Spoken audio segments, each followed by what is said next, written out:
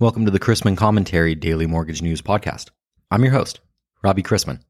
Thanks for listening this Friday, April 30th, 2021. Topics on today's episode include the potential beefing up of the IRS and today's month-end economic calendar.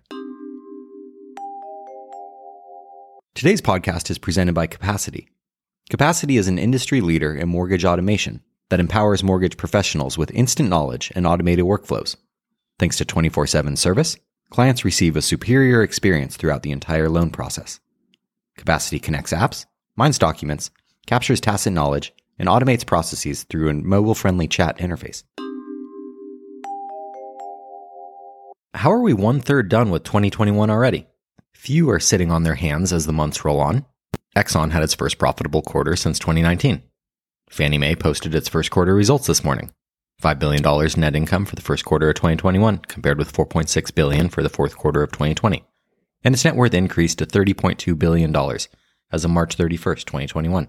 In regulatory news, the CFPB took action against a reverse mortgage lender for deceptive advertising. And in IRS news, I'd suggest you don't need new taxes if you enforce the old ones. Lots of loan officers made a lot of money in 2020, but you'll need a net worth greater than $4.4 million to be in the top 1% in the US. And I mention this because the IRS and the Biden administration believe that as much as $1.4 trillion in additional revenue could be raised with more personnel to chase down people underpaying and evading taxes.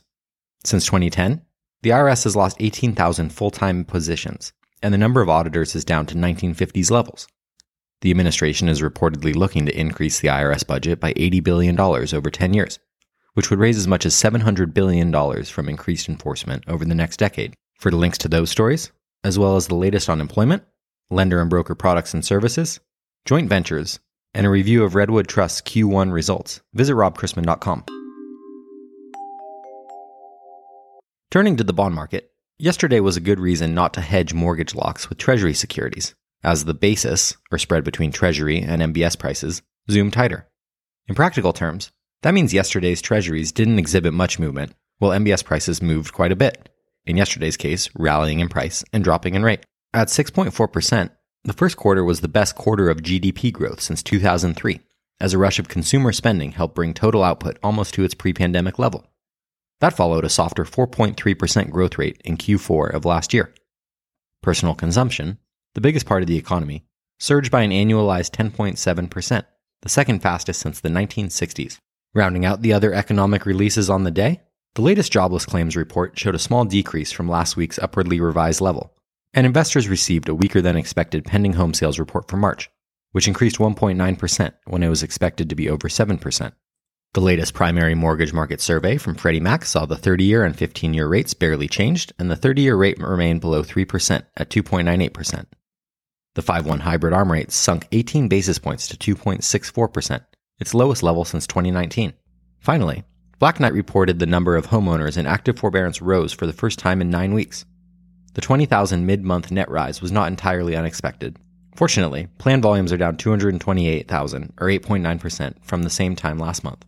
Today's month-end calendar consists of some highly monitored data, and is already underway with March personal income and spending, up 21.1% and 4.2% respectively, about as expected given the stimulus, and Q1 employment costs, up 0.9%.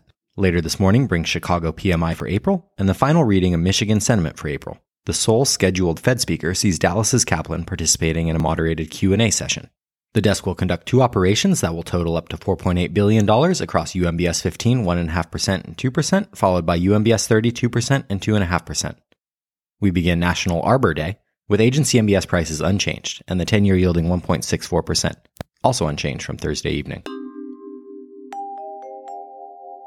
Let's wrap up with a joke and some housekeeping. Men socialize by insulting each other, but they don't really mean it.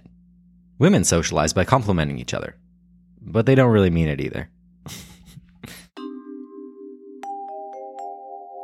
Thanks again to our sponsor, Capacity. Capacity connects apps, mines documents, captures tacit knowledge, and automates processes, all through a mobile-friendly chat interface. Capacity's conversational interface is easily embedded right on your website. Go live within 30 days.